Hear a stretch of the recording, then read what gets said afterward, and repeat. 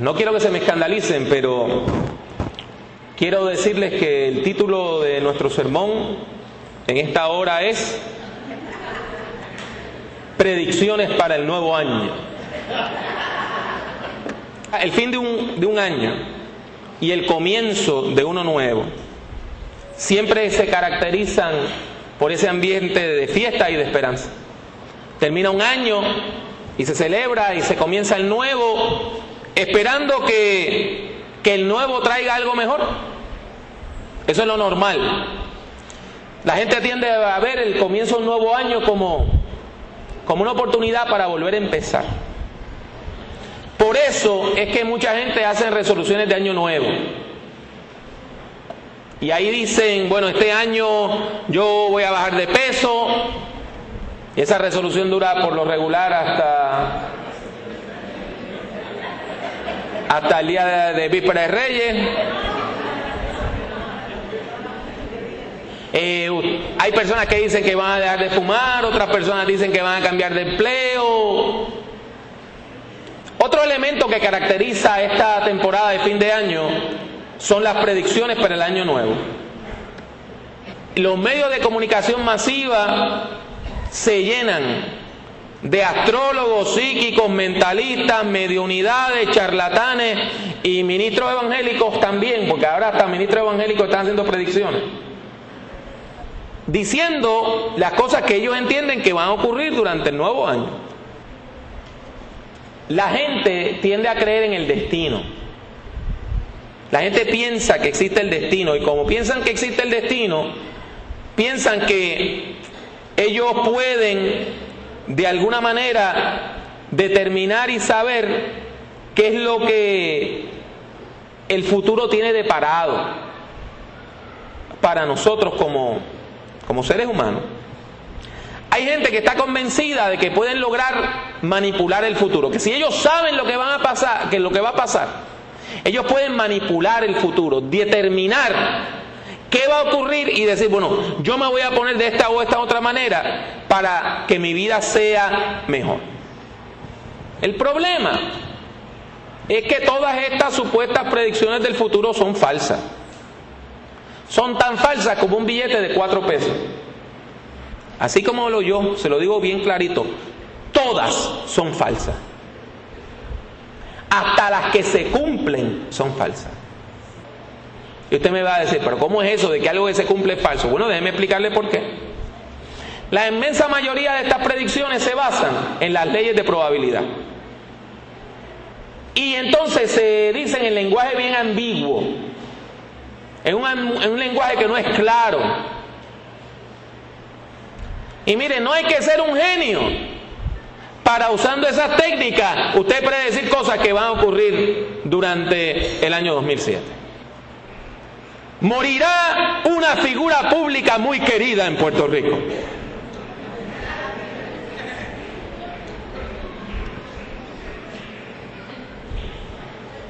Veremos con sorpresa el divorcio totalmente inesperado de alguna otra figura pública. Continuará la ola criminal que azota a Puerto Rico. Varias figuras de la política puertorriqueña serán acusadas de corrupción.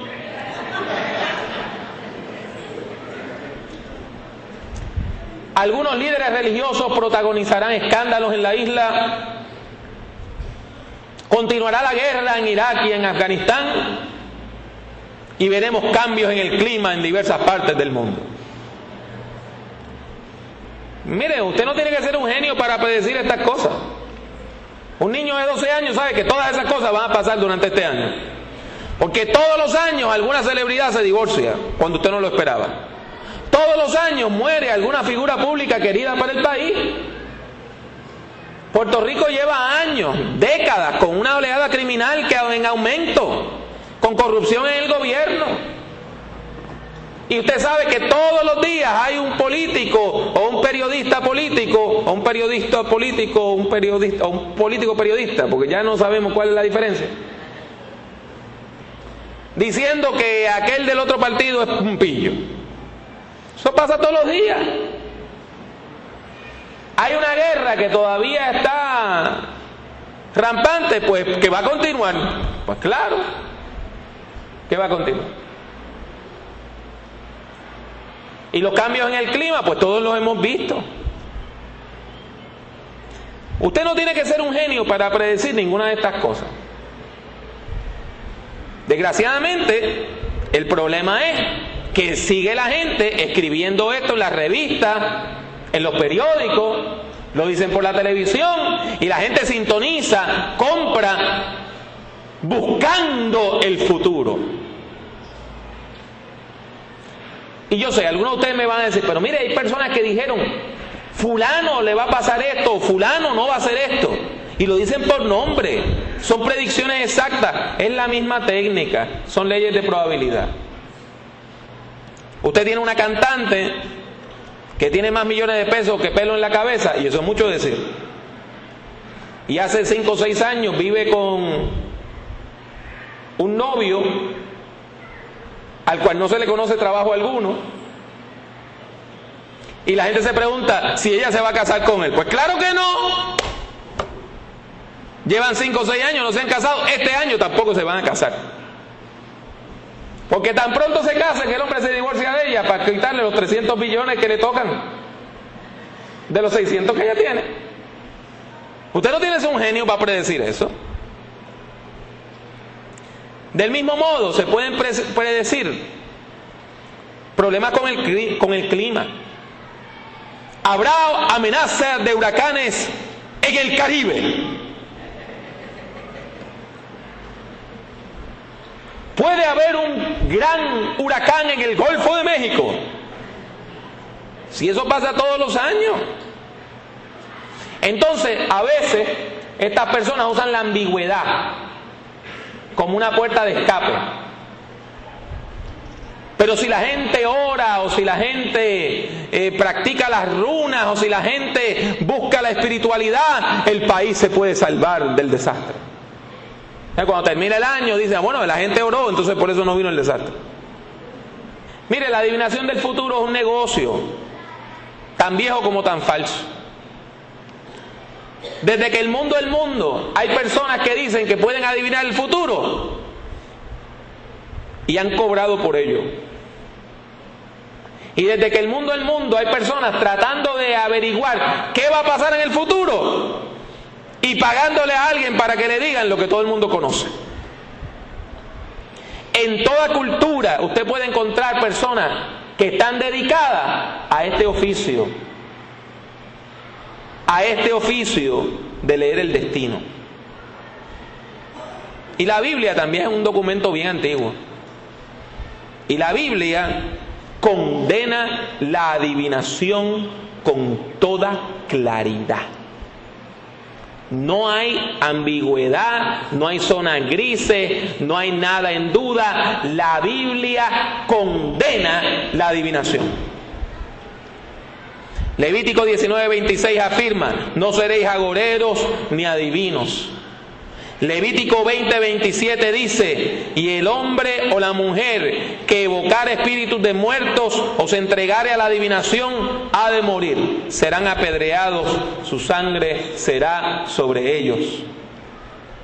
Deuteronomio 18 del 10 en adelante dice: no sea hallado en ti quien haga pasar a su hijo o a su hija por el fuego, ni quien practique adivinación, ni agorero, ni sortílego, ni hechicero, ni encantador, ni adivino, ni mago, ni quien consulte a los muertos, porque es abominación para con Jehová cualquiera que hace estas cosas. Y por estas abominaciones Jehová tu Dios echa estas naciones de delante de ti. ¿Lo vio clarito? Y como estos textos, hay docenas de otros textos bíblicos que condenan la adivinación del futuro, la astrología, el espiritismo y todas estas prácticas que intentan predecir el futuro. El futuro no se puede predecir. Entiéndalo bien. Es imposible predecir el futuro. ¿Sabe por qué? Porque el destino no existe. ¿Usted me escuchó bien? Sí, me escuchó bien. El destino no existe. El futuro usted y yo lo forjamos paso a paso. Todos los días nosotros estamos construyendo el futuro.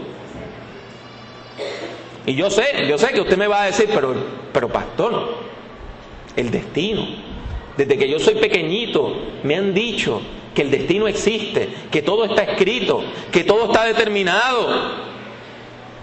Y en el pueblo de habla hispana, en los pueblos latinoamericanos, esa idea del destino está arraigada. La mayor parte de los programas de televisión se basan en la idea del destino. La mayor parte de las telenovelas se basan en la idea del destino. La pobre niña del barrio, la pobre niña del arrabal, la pobre niña que nace allá en la nada, está destinada a ser rica y a casarse con el galán. Claro está, también está destinada a sufrir mucho, porque el galán es tan zángano que no se da cuenta que la mala es mala y que la buena es buena. Pero mire, esas son cosas de novela. En la vida real, el destino no existe. Le voy a dar una buena noticia. Usted no es ni María del Barrio ni Cristina Bazán. El destino no existe. De hecho, la Biblia dice que el destino es un Dios falso. Isaías 65:11. Isaías 65:11 dice: pero vosotros los que dejáis a Jehová, que olvidáis mi santo monte, que ponéis mesa para la fortuna y suministráis libaciones para el destino. ¿Lo vio? La gente que se aleja de Dios terminan adorando a la fortuna, o sea, a la suerte, y haciendo sacrificios ante el destino. El destino es un ídolo. El destino es una entidad espiritual falsa. El destino se opone al Dios de Jesucristo.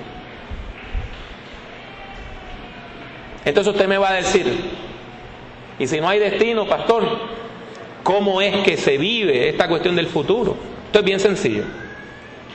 La Biblia nos enseña que su futuro depende de su relación con Dios hoy. Su actitud hacia Dios hoy determina el futuro suyo. El futuro no depende del día en que usted nació, no depende de las estrellas, no depende de los pecados de sus antepasados, no depende de que un espíritu de un muerto esté a favor suyo, no depende de que haya un ángel que esté al lado suyo. El futuro suyo depende de su relación con Dios hoy. Mire lo que dice la Biblia. Le estoy probando todo esto con la palabra.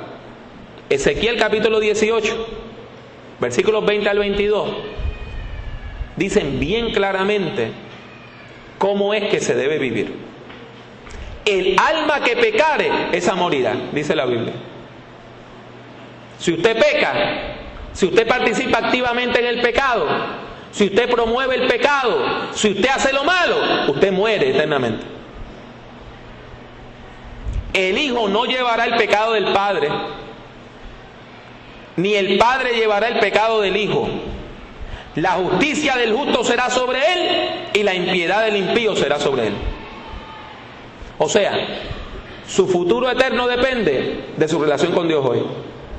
Usted está en buena relación con Dios, usted tiene un futuro hermoso. Usted es una persona justa delante de Dios, usted va a alcanzar salvación. Ahora, usted es un sinvergüenza y un pillo, usted vive lejos de Dios hoy, usted es una persona violenta y abusiva, no espere las puertas del cielo abiertas. Usted cosecha lo que usted siembra. Ahora, mire la buena noticia que nos da Ezequiel. Mas el impío, si se apartare de todos sus pecados que hizo, y guardare todos mis estatutos, e hiciere según el derecho y la justicia, de cierto vivirá, no morirá. Yo no sé para ustedes, eso es una buena noticia para mí. Eso es una buena noticia para mí.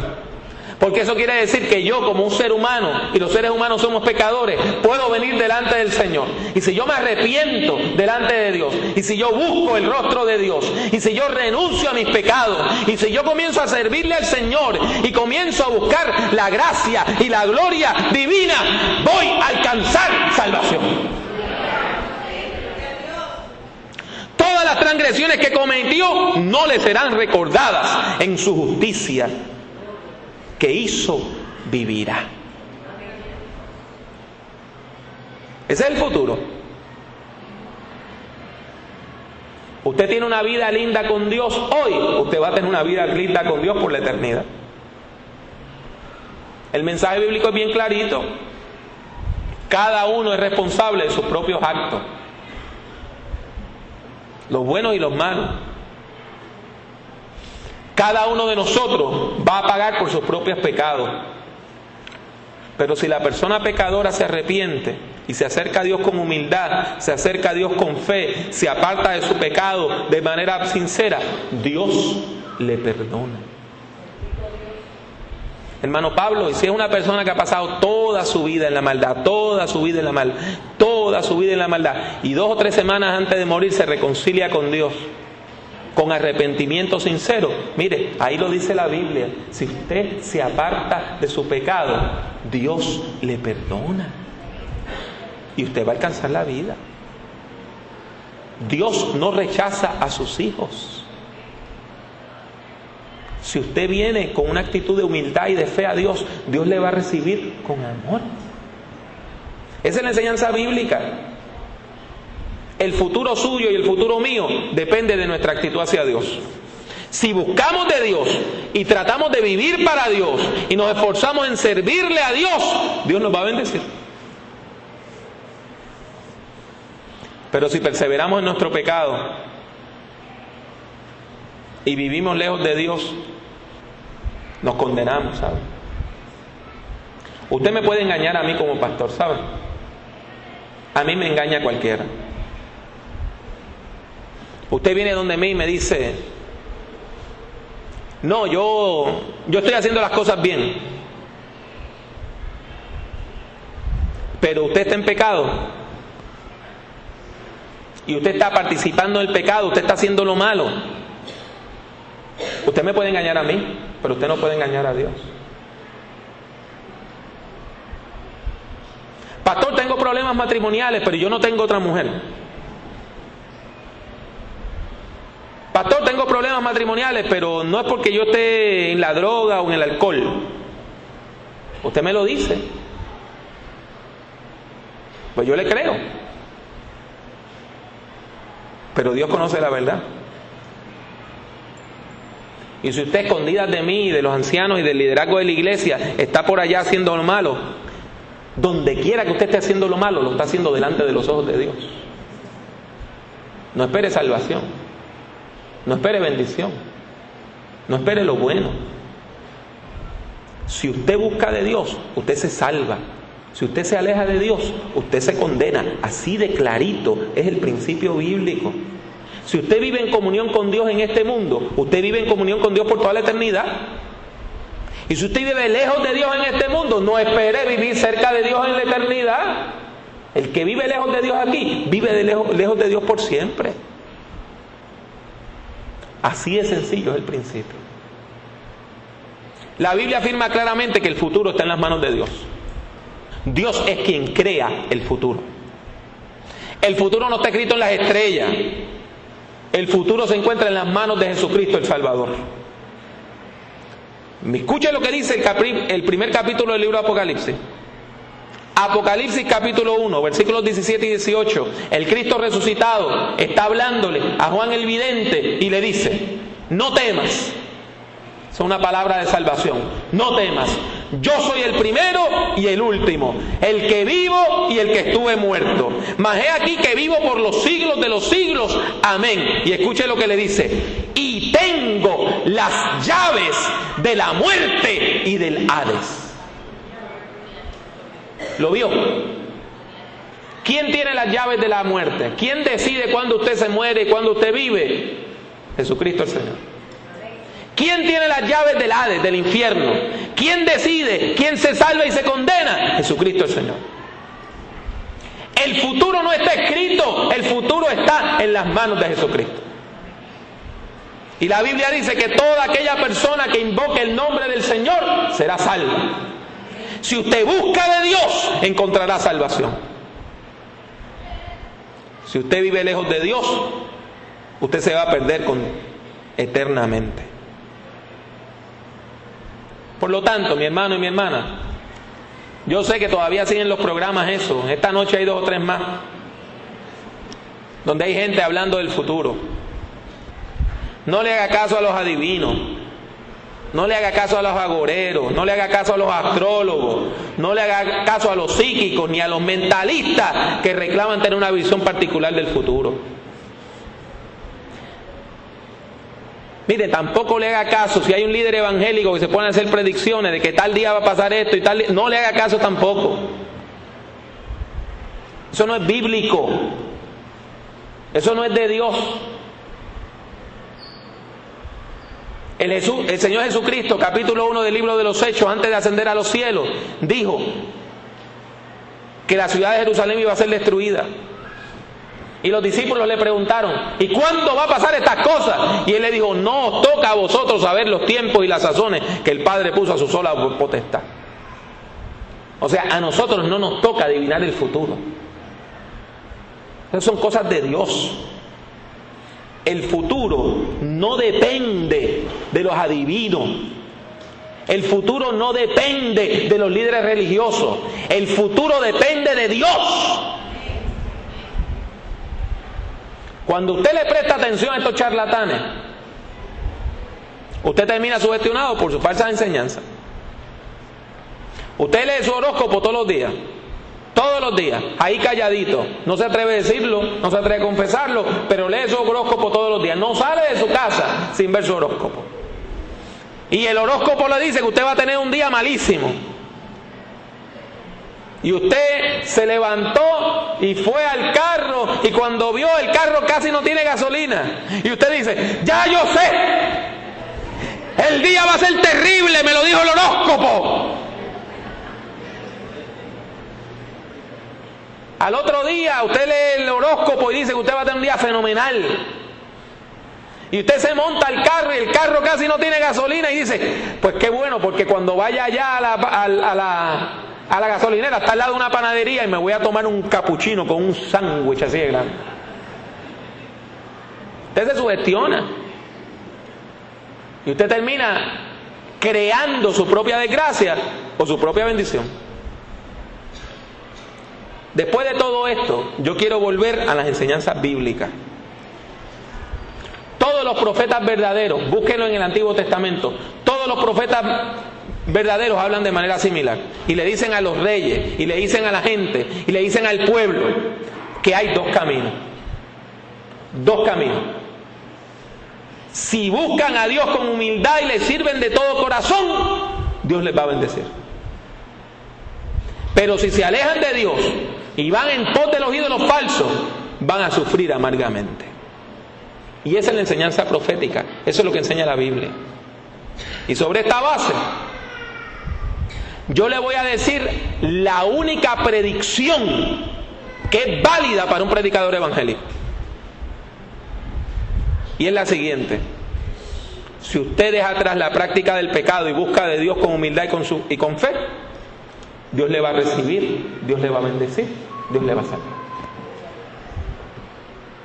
Esa es la única predicción que yo le puedo hacer.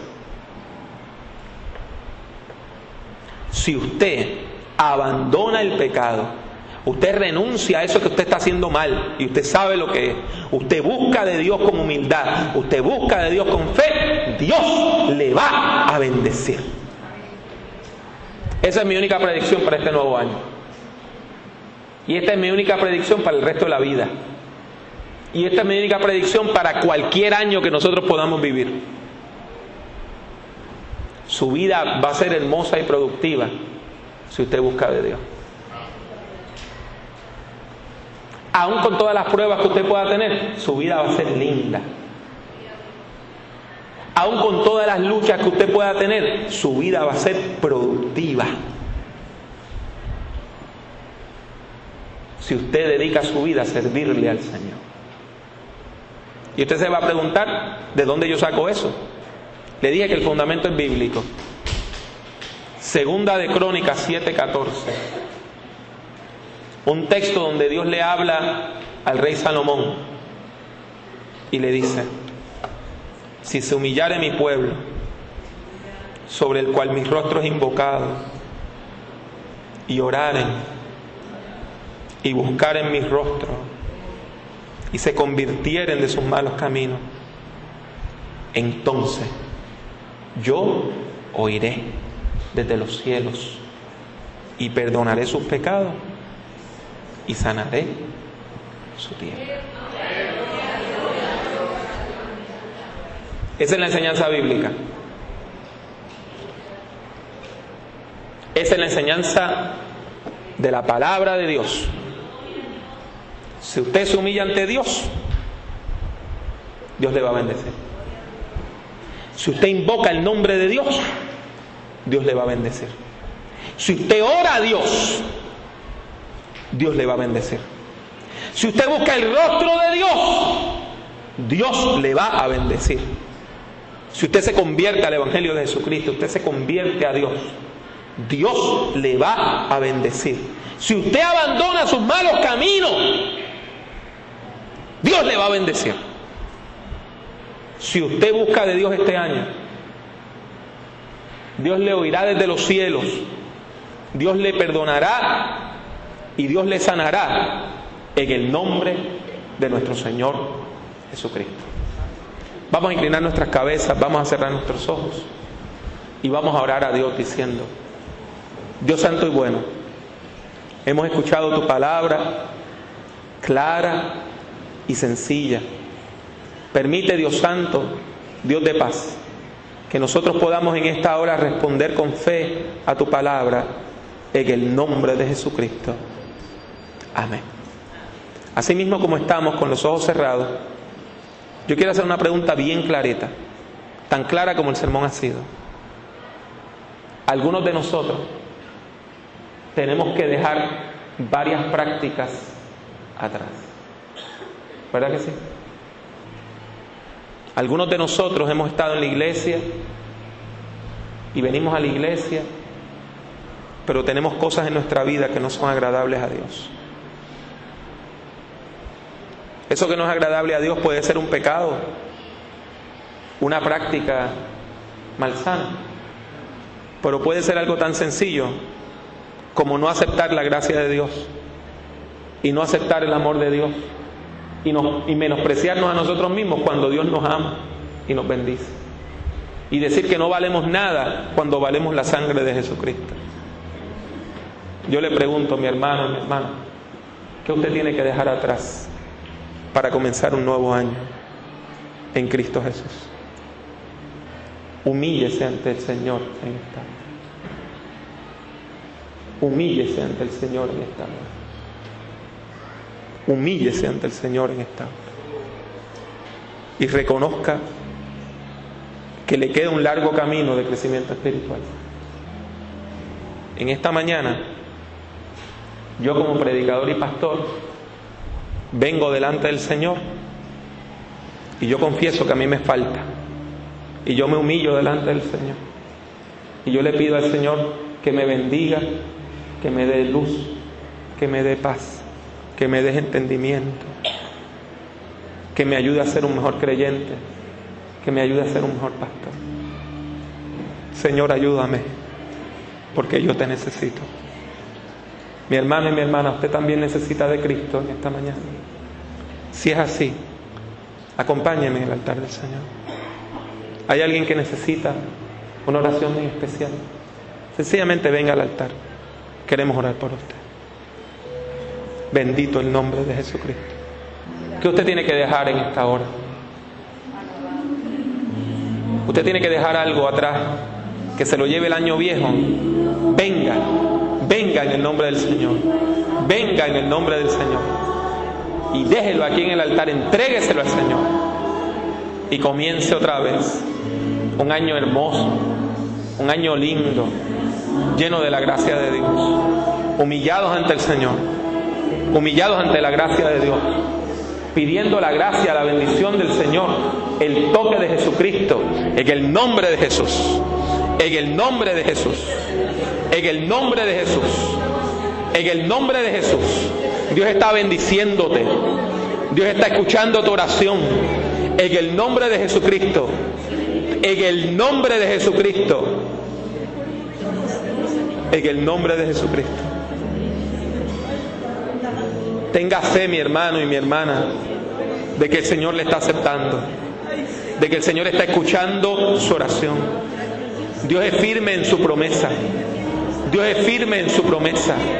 Cuando el Señor dice, si tú te humillas ante mí, te voy a bendecir, esa promesa es certera y esa promesa es clara. Reclame la bendición del Señor. Reclame esa bendición de parte de Dios. Reclámela en el nombre de Jesucristo. Diga, Señor, bendíceme, porque yo soy tu hijo, yo soy tu hija, y yo me estoy humillando ante ti, en el nombre de Jesucristo.